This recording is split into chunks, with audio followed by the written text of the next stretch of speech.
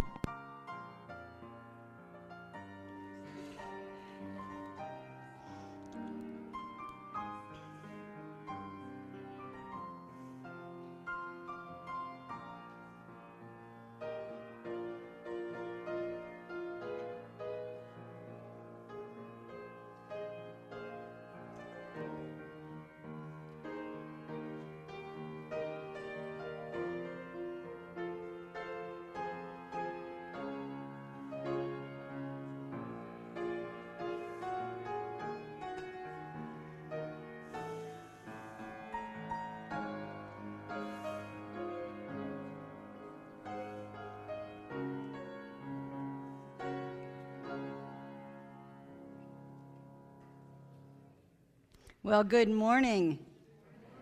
Welcome to First United Methodist Church of Brighton and Whitmore Lake, where we are trying to know God, to love God, and to serve God. I am Pastor Lynn. I am the associate pastor here, and I'm so glad to be with you today.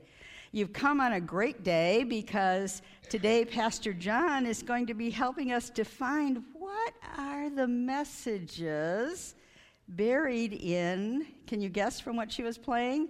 The Lion King. That was the circle of life, right? So it'll be a good service.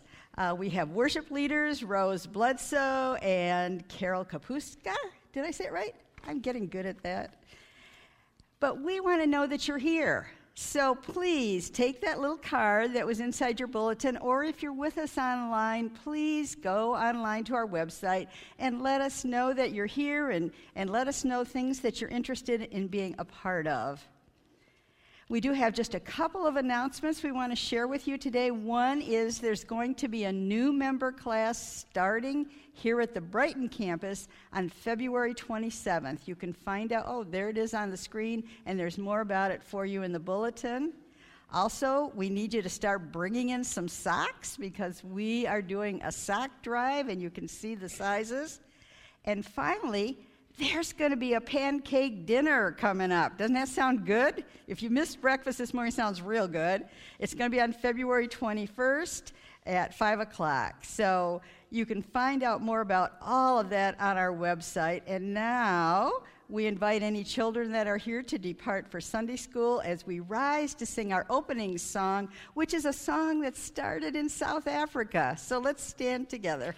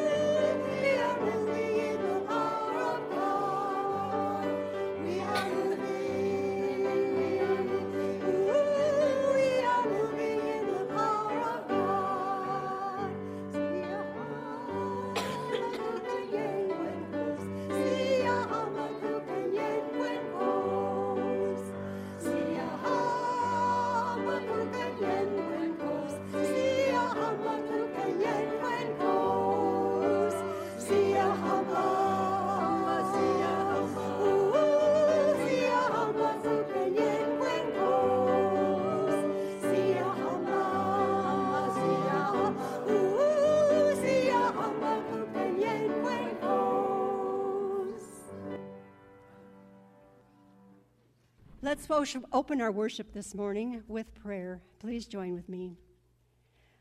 Lord of power and might, we come together to worship you. You speak to us. Help us to be quiet and listen. You show us your way. Help us to follow. You heal our wounds. Help us to show our gratitude by healing the wounds of your people. In your name we pray. Amen. You may be seated.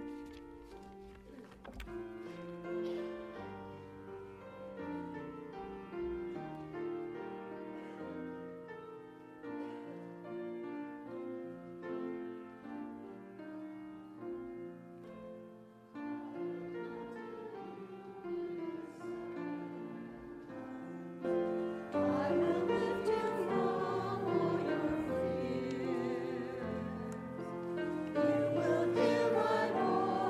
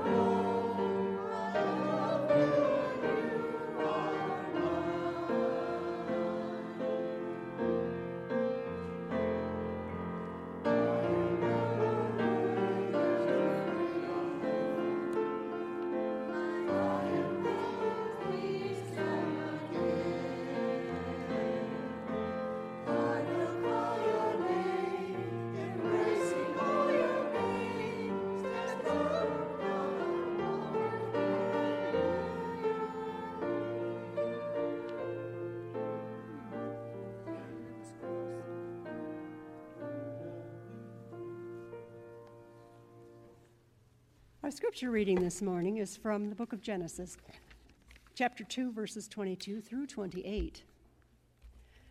The same night he got up and took his 2 wives, his 2 maids, and his 11 children, and crossed the ford of the Jabbok. He took them and sent them across the stream, and likewise everything that he had.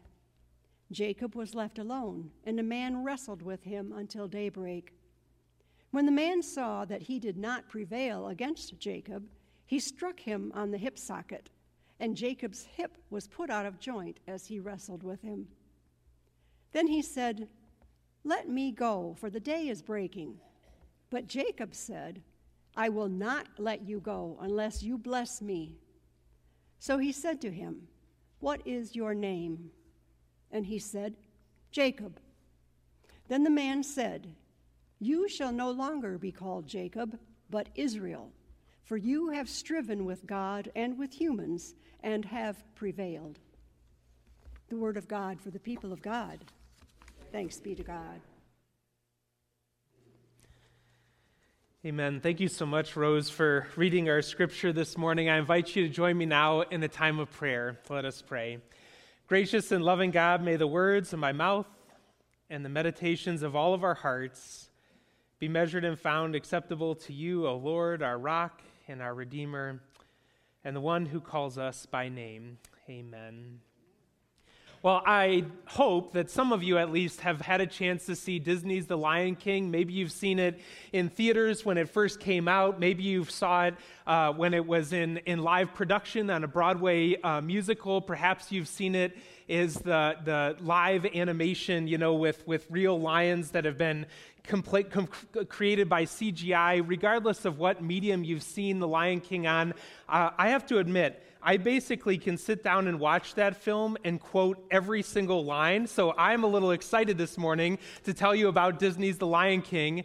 As I watch this movie, right, probably the thing that stands out to most of us is the opening scene, right, where animals from all over Africa are running to the common place at Pride Rock because something new and exciting is about to happen. Mufasa, the king of the Pride Land, is about to bless his brand new son, and he's going to be lifted up high by Rafiki the baboon. He's going to hold him up high in the sky. All the animals will bow down in this moment of great celebration. But more than that, it's the music, right? Like, there's not a greater opening to a musical in all of the world besides this beautiful breaking of dawn and the light coming up over the Pride Lands. And you can almost hum the song, right? You can sing it out with all of your voice. But the story turns pretty quickly, right? Because every animal in the entire Pride Land is gathered to see Simba's blessing in the midst of this moment, except for his uncle.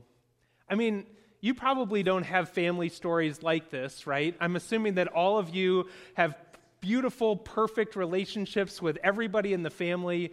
But in Simba's family, unfortunately, Mufasa and his brother Scar don't get along all that well. Why? Because Scar believes that it is his right to be king. Mufasa, of course, is the king, and so they get into this kerfuffle about who is supposed to be in charge. And in this moment, right, Scar decides that he's going to show his lack of support for the lineage of the king, which gets passed down in this particular story from father to son, by not coming at all to the blessing of Simba. And then, to make matters worse, in the back of Scar's mind, throughout the early part of the play, he's doing everything in his power not only to kill Simba, but also to kill his brother, because that's what good family does, right? Like, this is good, And so, in the midst of it, Scar devises this plan where Simba is going to be in danger in front of a massive stampede of wildebeests. And so the wildebeests are running through, and all of a sudden, Mufasa is alerted that his son is down inside this gorge, and the wildebeests are stampeding through, and they're literally just going to run Simba over unless Mufasa jumps down to rescue him. And sure enough, this brave Mufasa jumps right down to rescue his son, and he's climbing out of the gorge, and he's trying to get out of it, and he's using all the strength that this lion can muster, and so he's peering up over the ledge, and who does he see but his very own brother, right? Scar is looking down on Mufasa, and instead of pulling him to safety, Scar executes the plan that's been on his mind since the moment that his kingdom was wrongfully taken from him in his mind. And so he digs his claws deep into Mufasa's hands, and he just says, I'm called to be king, and casts him off the ledge, and he falls to his death. I don't know if you're like me, but I literally can still remember crying the moment that Simba comes up to his dad. Like, can you hear, I think it was like Jonathan Taylor Thomas, at the time, which, when I was young was like the dreamiest young star in all of Hollywood and for some people. And so anyway, he like walks up to his dad and pulls his paw up over his eyes, and he's like, "Dad, wake up. Wake up." And Mufasa doesn't wake up. And the thing about this story is, in this moment, Simba thinks it's his fault. He shouldn't have been down in the gorge playing. He shouldn't have been, doing what his dad asked him not to do.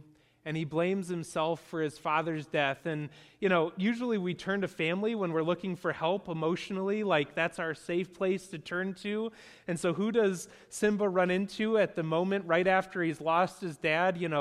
The sympathizing uncle, Scar, right? And he says, "Uncle Scar, what should I do?" And Scar's response to him is, "Simba, run away and never return." And that's exactly what Simba does. And so he goes out into the desert, and he wanders there for quite some time until eventually he collapses because he doesn't have enough water. And he's discovered there by two of the most comical figures in the entire play, right? Pumbaa and Timon, right? They come and meet him, and at first they're excited to meet him and try to figure out who this guy is, but then all of a sudden they realize he's a lion, and they're terrified, of course, because they're on a lower rung of the food chain. And so they befriend Simba, and they sort of nurse him back into health by teaching him this mantra, Hakuna Matata. It doesn't matter. Don't worry about your past. Just look forward. You don't have to deal with anything that's ever happened in your past. Just bury it, sweep it under a rug, live happily. Hakuna Matata, this refrain gets said over and over again in the play. And then there's this moment, because all throughout Simba's childhood, he's been really close to this friend that he has, Nala. They're childhood friends. They love to play together. They love to wrestle together. And all of a sudden, this lioness comes and finds Simba, and she discovers him, and she can't believe that she's discovered Simba, who's everyone has thought has been dead for years and years. And so finally, Nala confronts him and says, "You need to come back. Because Scar has taken over as king and the entire kingdom has fallen apart. You have to come back and confront your uncle. You can't let this decision that's been eating you for years and years and years consume you. You have to face your past. You have to take ownership of your past. You have to go back and confront your uncle." And this is where my favorite part of the whole movie comes in. Do you remember this? In addition to Nala discovering Simba, all of a sudden, a little bit of Simba's fur, literally floats up into the air, and it literally just, blows all the way to the place where Rafiki, the very same baboon that held Simba up a couple of days after his birth, catches it out of the wind, and he takes one sniff, and instantly Simba is known to be alive. And so Rafiki goes out on his own quest to come find this lion. Sure enough, he's discovered. Is this story sounding familiar? Am I telling the right? How am I doing? Am I doing all right? So Rafiki reaches up, grabs the fur, goes down and chases down the lion. And this is the best part, in my opinion, of the whole movie. Because Rafiki confronts him, and he's like, "Do you know who you are?" And Simba's like, "Of course I do. I know exactly who I am." And he's like, "No, you don't. You have no idea who you are." And he's like, "I think you're confused. I'm not the one that's confused. You don't even know who you are." This beautiful scene. First, Rafiki starts by striking him with his staff. And Simba has this moment where Rafiki tells him that his dad's still alive, that even death doesn't get to be the end of the story, that Mufasa lives on, and so he has this moment where he's looking into this reflecting pool, and Simba sees himself at first, and then all of a sudden with Rafiki's staff, he stirs the water, and then in himself he sees his father. But then in this supernatural way, all of a sudden the clouds part and the voice of James Earl Jones, which, I mean, like, if God had a voice, right, that we could hear audibly, I think James Earl Jones would do, personally. Like, I could dig with the voice of James Earl Jones. And this is what James Earl Jones, Mufasa, Simba's dad, says to him. Simba, remember who you are. And you think about that in this story, right? Because for most of it, Simba has forgotten who he is. He's forgotten that he's supposed to be the king. He's forgotten that he's supposed to be the protector of all of these animals in the animal kingdom. He's forgotten that he's supposed to be the rightful heir of the throne. He's forgotten that he's supposed to keep all of his friends and family safe. He's been running from his past. And in this moment, James Earl Jones, the voice from above, looks down on him and says, remember who you are. And then all of a sudden, Rafiki, his good buddy, his mentor, his friend, says, what are you going to do? And Simba's already running. Not away this time, but back to the Pride Lands to confront his uncle.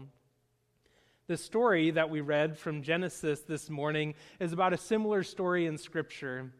I don't know if you'll remember this story really well, but there was this story of Isaac and his sons, right? You have Jacob and you have Esau. And in the beginning of the story, when we meet these two boys, Jacob is jealous of his brother Esau because his brother gets all the blessings from their dad. And this moment comes when their father is dying. And all of a sudden, Jacob decides that he's going to go to his dad because his brother has hairy arms. I don't know if that, that's just part of the story. And he goes to his dad, and his dad's starting to lose, some of his faculties of judgment. And he tries to pretend to be his brother. Why? Because he wants his father's blessing. He walks into this tent, I imagine it, and says, will you please bless me? I'm your son Esau. And sure enough, in that moment, he receives a blessing that should have gone to his brother. And he goes out into the world and lives the rest of his life. And I imagine that throughout his entire life, he wrestles with the fact that he lied to his dad right in the last moments of his life. And I don't know if you've ever had something in your life that you carry with you everywhere you go. Maybe a deep, dark secret that you hope you go to the grave with, that you never divulge to anybody. Something that you've been ashamed of that you're just like, I really hope that this doesn't define the rest of my life. Maybe somebody in your family does. But there's so many ways in which guilt and shame can cripple us from living out our life to the fullest. Maybe it prevents us from becoming the person that we're supposed to be. And so for 5 chapters of Genesis, we hear this story about a guy named Jacob who can't really say his own name. He's always trying to be and pretend to be something that he's not. But at the end of the story, there's this moment that he knows he's about to confront his brother. He knows that he's about to have to take ownership or take responsibility for the lie that he told his dad many, many years ago that fractured his family. He and his brother haven't spoken to each other in years. And in this moment, he works up the courage to go back, and the night before, he's wrestling, and that's where this scripture picks up. He's wrestling with a man, it says, and we oftentimes attribute that wrestling to be with God, and God's literally beating him up, and I can just imagine Jacob and God wrestling back and forth, and I can imagine the voice of James Earl Jones saying, remember who you are, Jacob. No, you're not perfect. Yes, you made a mistake. Yes, you have to take responsibility for that. But who are you? You don't have to run from this for the rest of your life. It doesn't have to define you. You can take responsibility. You are good enough. Remember who you are. So finally, at the end of their wrestling match, it says, what is your name? And finally, for the first time in 5 chapters, Jacob is able to finally say, my name is Jacob. And I can just imagine, in that moment, finally, he's able to admit that he spent most of his life pretending to be something that he's not. And in that moment, it's like the skies part, the rain clouds, recede. There's no more drama or intensity or anything like that. And finally, he's able to take ownership of who he is. And the next day, his brother comes riding across, the river, essentially. And there's this moment where Jacob's like, this is my whole family. In the Bible it says he's got 2 wives, all these kids or whatever, and they're standing there, and his brother comes riding across the river with all these men, and in this moment, he's like, I stole the blessing that was supposed to be for you. You can take everything I have. You can literally ransack all of the possessions that have accumulated over the course of my life. And do you know what Esau does? He hugs him. We can heal the deep divisions and the shame that we oftentimes bring into life, the ways in which we want to run from the Pride Lands and pretend like we don't actually come from the places that we come from, the stories that haunt us deep at night when we're waking, like staring wide awake at 2 o'clock in the morning. I just want to say there's hope that in the midst of this, sort of ordinary tale in The Lion King, Simba has this moment. And the way he's able to have that moment is because he's surrounded himself with really good people that love him. You remember Rafiki? I mean, tough love, right? I hope you don't have a baboon that hits you with a staff and says, you don't even know who you are. But sometimes we need that, you know what I'm saying? Like a friend that can, say what needs to be said. And then a friend like Nala who comes back and says, I can barely recognize you right now. You've been running all this time, but we've been suffering. We need you. And then, like a father from the grave, essentially, that says, remember who you are. This isn't who I raised you to be. Yes, things didn't turn out as we planned. I would have loved to have been there for years and years, supporting you, teaching you, passing all these great life lessons. Remember who you are. One of the things that I take away from The Lion King is where you start isn't necessarily where you finish. And one of the best scenes, because when Simba goes back, there's fire and, the whole Pride Land is dead. It's arid. There's no longer this lush, green, beautiful grass or whatever. The whole film talks about the circle of life, preserving the natural way that things are. But, it's all on fire, and it's just this, terrible scene. Ashes are being thrown at each other's faces. It's just ugly. But then the rain comes. And across the Pride Lands, all the fires are put out. And you can just see, right? You don't get to see it in that moment, but you can just imagine new plants coming up and order being restored. And restoration coming, and new life, all of that coming at the end of the story. Why? Because Simba had the courage to go back, to face his demons, to face his past. I don't know if this story speaks to you, but I'm here to tell you when The Lion King came out, it was the 3rd highest grossing film of all time. Now it's number 9 behind 12 Star Wars films and Avatar. If you look at the list, it's 3 billion. And then some Avengers are in there as well. But Lion King, I think there's something about this story. The music is great. Can you feel the love tonight, right? Hakuna Matata, all these great, musical pieces. But I also think part of the reason why people saw this film a couple of times is because their kids dragged them, maybe that's part of it.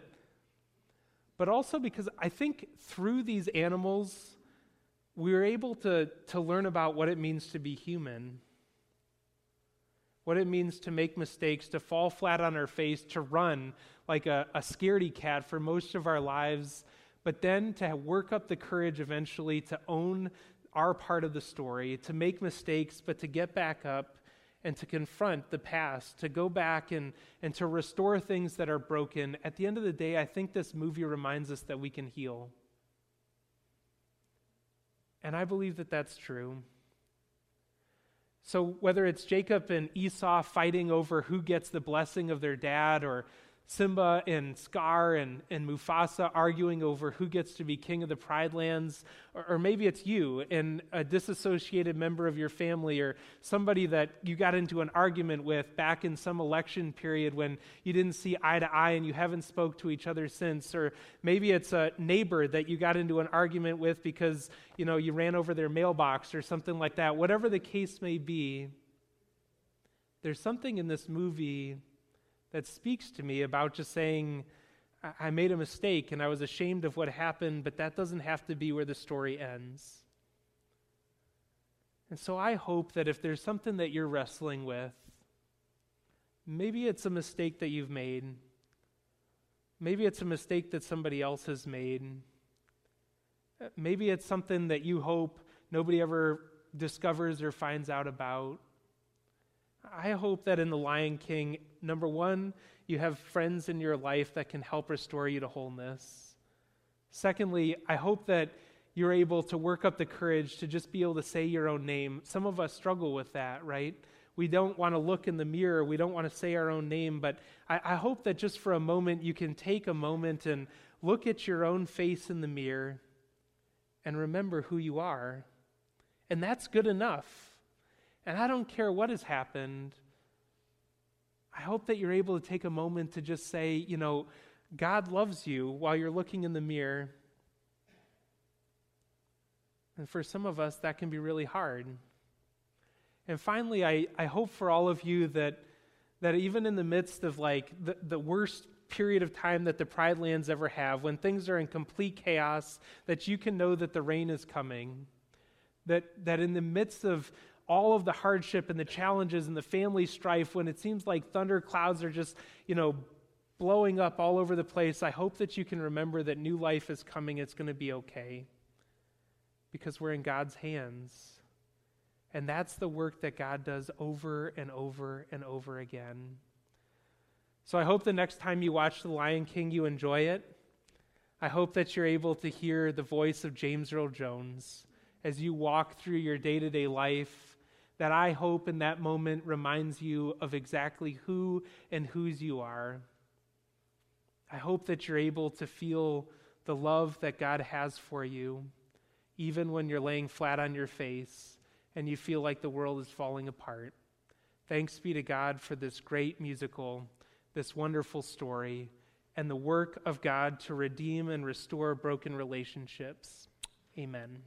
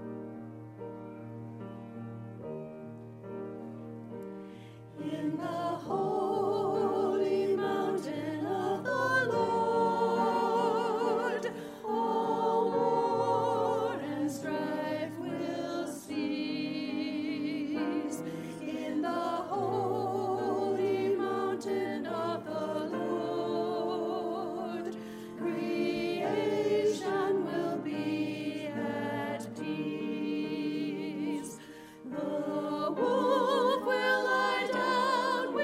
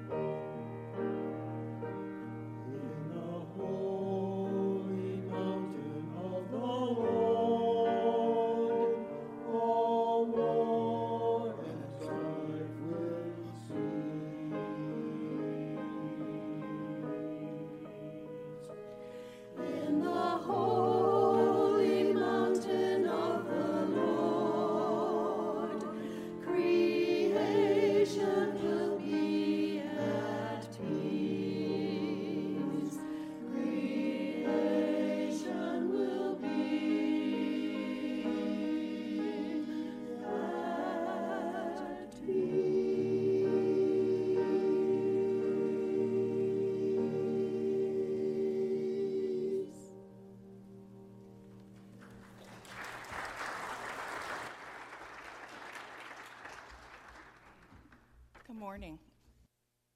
Enter into a time of prayer. I want to point our focus towards today's prayer quilts. They are for Marilyn and Dorothy, and they'll be outside the glass doors when we leave to tie a knot, say a prayer, sign the card, put a little of our loving energy into those quilts so they can wrap around those people that need those prayers. So I have to say that when this sermon series of musicals started, I was a little skeptical. I didn't know how it was going to have any kind of connection to the Bible, to any kind of message. I'm an avid musical lover from the very youngest. My favorite is Seven Brides for Seven Brothers. So I was thinking, the hills are alive. When you're a jet, all of those. I didn't know. I don't know Fiddle on the Roof. I'm sorry. I know that's probably scandalous to say. But I did not know what I was going to pray about today. I've enjoyed all the messages, but I just didn't have a connection necessarily with the musical and the Bible until I realized, which I'm kind of disappointed you didn't do this, Pastor John, but I kind of realized what my connection was, and it went, Ha, Madenya, Mama Dinzy, Mama Wa. And I realized that it's the rhythm, it's the actual music that is my connection. And that's because if you come to the 11 o'clock services, I play the tambourine. I love that rhythm behind it. I get into it. I get down and funky with the Lord at 11 o'clock. I love the music of it. I love the lyrics of it. Sometimes I go to practice for the band practice, and I will just sob at some of the songs because that is how musicals are connections for me in the Lord. That rhythm, that explosion of emotion that comes from the songs. And that's also kind of how I hope that my prayers connect with you. It's just the rhythm and the wordsmithing and that kind of pattern that I put into the words, because praying to me is almost like singing, and singing is like praying to me. And that's what I kind of put into my prayers, and I hope that I put into this prayer so that you can enjoy it as you would one of your favorite songs. So let's pray. Dear Lord, in this cold and cloudy month of January, we pray for hope. Those uplifting reminders of the power of hope and how it is all tied to you. When we would rather hunker into the warm blankets of our bed and isolate ourselves, when we feel hopelessness and depression as if the sun will never warm our bones again, we pray for your light, your warmth, your glow to urge us out into our community of supports. And we thank you for bringing us here today to worship in this congregation. Lord, to you all praise and glory is given. We praise your name for all of the blessings in our life, family and friends, neighbors, colleagues, and even strangers we meet that share with us their stories and experiences. You show us your lessons to us through them. We thank you for the music that you bring into our lives, the song and dance on the big screen, the joy and wonder, the animation and characters that represent to us your teachings and provide us with lessons along with the enjoyment. But in all of our joy and toe tapping and thankfulness, part of these musicals and our own stories include sorrows. There are things that we ask of you, Lord, things that we need help with. It may be help for us, a challenge in our own life that weighs heavily on our hearts and minds, stresses of the week that seem overwhelming, and we ask for help from you. But we also ask help for others. Help those that are in need because they're suffering emotionally. Help for those dealing with sickness. Help for those that are in leadership positions and making very important decisions. Help those that are picking up the pieces after a disaster in their life. help those that are needing shelter, or to know where their next meal is coming from. We ask that you provide for them in these times and use us as you see fit for these purposes. And on a personal level, we also ask for forgiveness for your understanding in those times when our ears have been deaf to the call of others and our eyes blind to the needs of others. When we are called upon, even in the smallest way, we hope that we can answer your call, and that we do not pause to question your call, but move forward with confidence toward what you have called us to do. Forgive us our trespasses. Forgive us our uncertainties, our doubt, our lack of compassion. We have all different things that we need forgiveness. Thank you for moving in our hearts. Thank you for bringing music to our souls.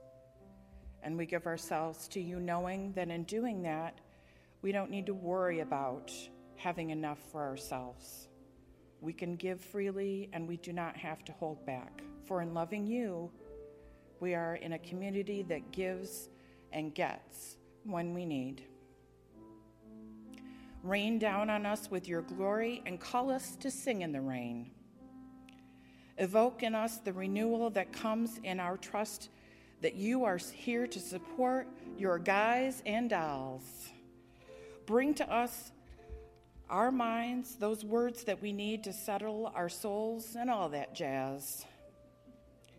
And in the conversation that we now have with you in our time of silence, help us to feel that it is just you, the King, and I.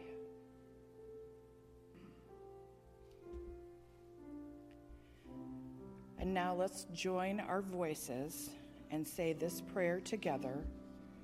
Our Father, who art in heaven, hallowed be thy name. Thy kingdom come, thy will be done, on earth as it is in heaven. Give us this day our daily bread, and forgive us our trespasses, as we forgive those who trespass against us. And lead us not into temptation, but deliver us from evil. For thine is the kingdom, and the power, and the glory forever. Amen. I just want to say, aren't you glad to be a part of this congregation? There are so many wonderful gifts that are shared here, including lay people like Carol who pray so beautifully, musicians who sing so wonderfully, pastors who preach powerful and meaningful messages. But even more than that, this is a congregation of people that takes this stuff and carries it out into the world. And that's why I'm glad to be part of this, and I hope that you are too. Today we'll have a chance to give an offering in just a minute, and that's how we can contribute. One of the ways we contribute. We also contribute with our talents. But Pastor John has something to tell us about another way we can make a difference in the world. So here's Pastor John. Well, thanks you so much, Lynn, for that invitation. As we share in this mission moment time, and the ushers, you're welcome to come forward and receive this morning's offering while I share if you'd like. But we decided, for those of you who are new to this church, each and every year we pick a mission of the year to support as a congregation through the whole year. The first year that Pastor Lindsay and I were here, we raised money for the Vena Dental Clinic, which is a mission that's near and dear to our congregation's heart. It's right here on our campus, and they serve hundreds of people in our community who have dental needs. Last year, we decided to raise money for the Samaritan Counseling Center, which again is right here on our campus. It supports folks who need clinical counseling and support with a counselor. And this year, what the Mission Council has voted to support is a program called Readers to Leaders, which hopefully you were handed a bulletin insert on your way in the church this morning. Last year at annual conference, you may be aware that this United Methodist Church is a part of 800 United Methodist churches in the state of Michigan, and we get together once a year in Traverse City to vote on all kinds of things relevant to ministry here in the state of Michigan. And one one of the things that we voted on was that across the whole state of Michigan, we are going to try to encourage every single local church in all of Michigan to raise $600, which for some churches like Brighton, that's not particularly hard. We can usually raise $600 for a cause that we're passionate about, but for a church with like 25 to 30 people on a Sunday, that's work to raise $600, but we thought that every local church could do it. You may be wondering why. This year, across the state of Michigan, every local church is raising $600, and $300 of that will go towards students going to school in Liberia. It costs $300 to send a kid to school for a whole year in Liberia, which if you're like us, we can spend $300 at Target a week in groceries. It's like $300 doesn't oftentimes make a huge difference to us. For some people it does, but in $300 in Liberia can send a kid to school for the whole year, which would include all of the necessary school fees, all of the uniforms, all of the resources necessary to have a class for an entire year. All the teachers would get paid, and in addition to that, we would install flush toilets at the schools that these students are going to school at, and a hand pump, if there's not already one there, to provide clean and safe drinking water, which is an issue for about 1 million people in Liberia every single year.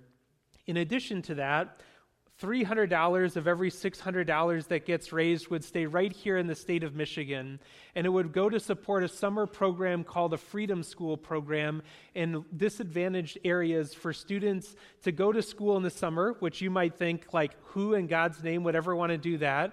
But in some communities where people are really striving to have access to education, these summer programs, one, are very fun, and secondly, they bridge that gap between the spring and fall when so many of us forget the progress that we made in school that year. These programs put these students ahead. They're called Freedom Schools, and they are an 8-week program. So for $300, you can send one kid to a Freedom School program where you'll improve the literacy rate in that disadvantaged communities. We've had these schools in the state of Michigan really since the 1960s, and they've created a phenomenal way to turn these readers, because they focus primarily on literacy, into leaders in our community. We wanted to have a local component because there's lots of churches across the state of Michigan that have been pushed to do international projects, and they say, well, there are problems over there, but there's also problems right here in our own backyard that we want to address. And so this campaign kind of combined both an international focus with a local focus. And so it's my hope that through the course of this next year, that if you feel inspired, one of the ways that we're going to raise this money is anybody sitting here today, one way or another, can have a $100 micro grant. So today, if you came to church and you're interested or you're watching online and receiving a micro grant, we encourage you to just send an email to me or Pastor Lindsay or the church office just saying, yes, I would like to take you up on this offer. I kind of was sort of in the mood to just pull out a big wad of $100 bills, but I didn't think the image would be right. But you can take those $100 and you could have a car wash, or you could host dinner for a group of your friends, or you could come up with some other creative way to raise funds. And we're hoping that those $100 that we give you would turn into $101 or $200 or $300. Whatever you might be able to imagine as a strategy for raising money, it's our hope that you would multiply those funds. Perhaps you remember this story from the scriptures, where 3 servants were given each, an equal number of talents, and one of them went and buried them, the other one went and sold stuff and, added to it, and the other one multiplied those gifts so that there were more. I don't know how people will use these $100 micro grants, but if you would feel called to take $100 and have a car wash, or if you feel called to do something, I encourage you to email me, and I will give you $100 to try to multiply that into 101 or 105 or 300 or more. And then by June, we'll collect. We'll have a big day of collection right before annual conference this year to try to send as many kids to school as possible. I want to close with this. In Liberia, it's not uncommon for parents to have multiple kids. And this is the part that breaks my heart. I have 2 kids. Most of you know that. But in Liberia, it's often the case that most households have about $300 a year of annual household income. And you can imagine what that means. If you have 3 kids, or 5, or 7, whatever, and you realize that in order to pay your school fees, you have to have $300. Can you imagine what it would be like to go to your 7 kids and just pick one of them to be able to go to school? And the rest of the kids have to work. They have to go to the market and sell bread or cassava or plantains or whatever you might imagine so that they can all raise money for their siblings, to be able to go to school. And the part that breaks my heart most about this is more often than not, boys are chosen to go to school because you reach a certain age, and at certain age, girls start menstruating, and as a result of that, they have to go home for a week of school because there aren't flush toilets and there's not access to clean and safe drinking water for sanitation. And that's why this campaign is so important. By installing these hand pumps, by installing these flush toilets, by some of the work that's gone on in our church through Days for Girls, which provides kits for girls to be able to go to school and have sanitation while they're going through their periods on a monthly basis, we're creating an opportunity that flattens the playing field so that boys and girls can go to school in equal number. I am so excited about this campaign, and already we get a report every month. And already in the state of Michigan, we've raised over $70,000 for this campaign. So what our church is doing is just piggybacking on what all of these churches across the state of Michigan are already doing.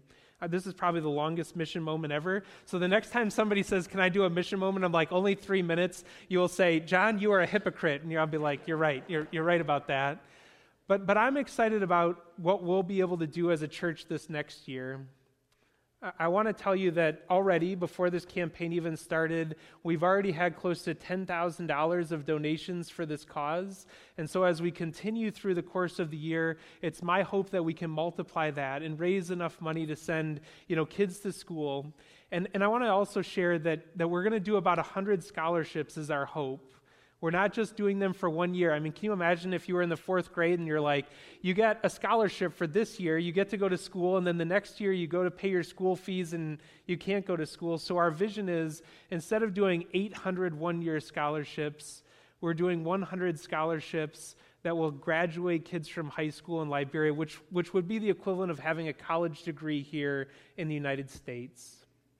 So there will be more information to follow, but if you want $100, I will give it to you, and we'll collect it in late May, and we'll hopefully make a difference, not only right here in the state of Michigan with the Freedom School programs, which are phenomenally exciting, but also for our friends in Liberia.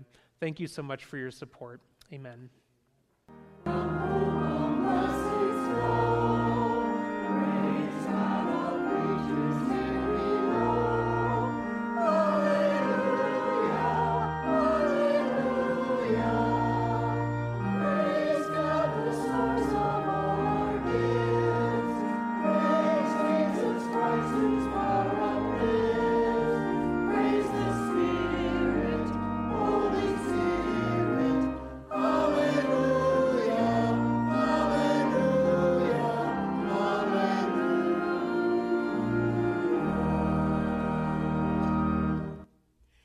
Lord, we bring these offerings out of our gratitude for all you have given us.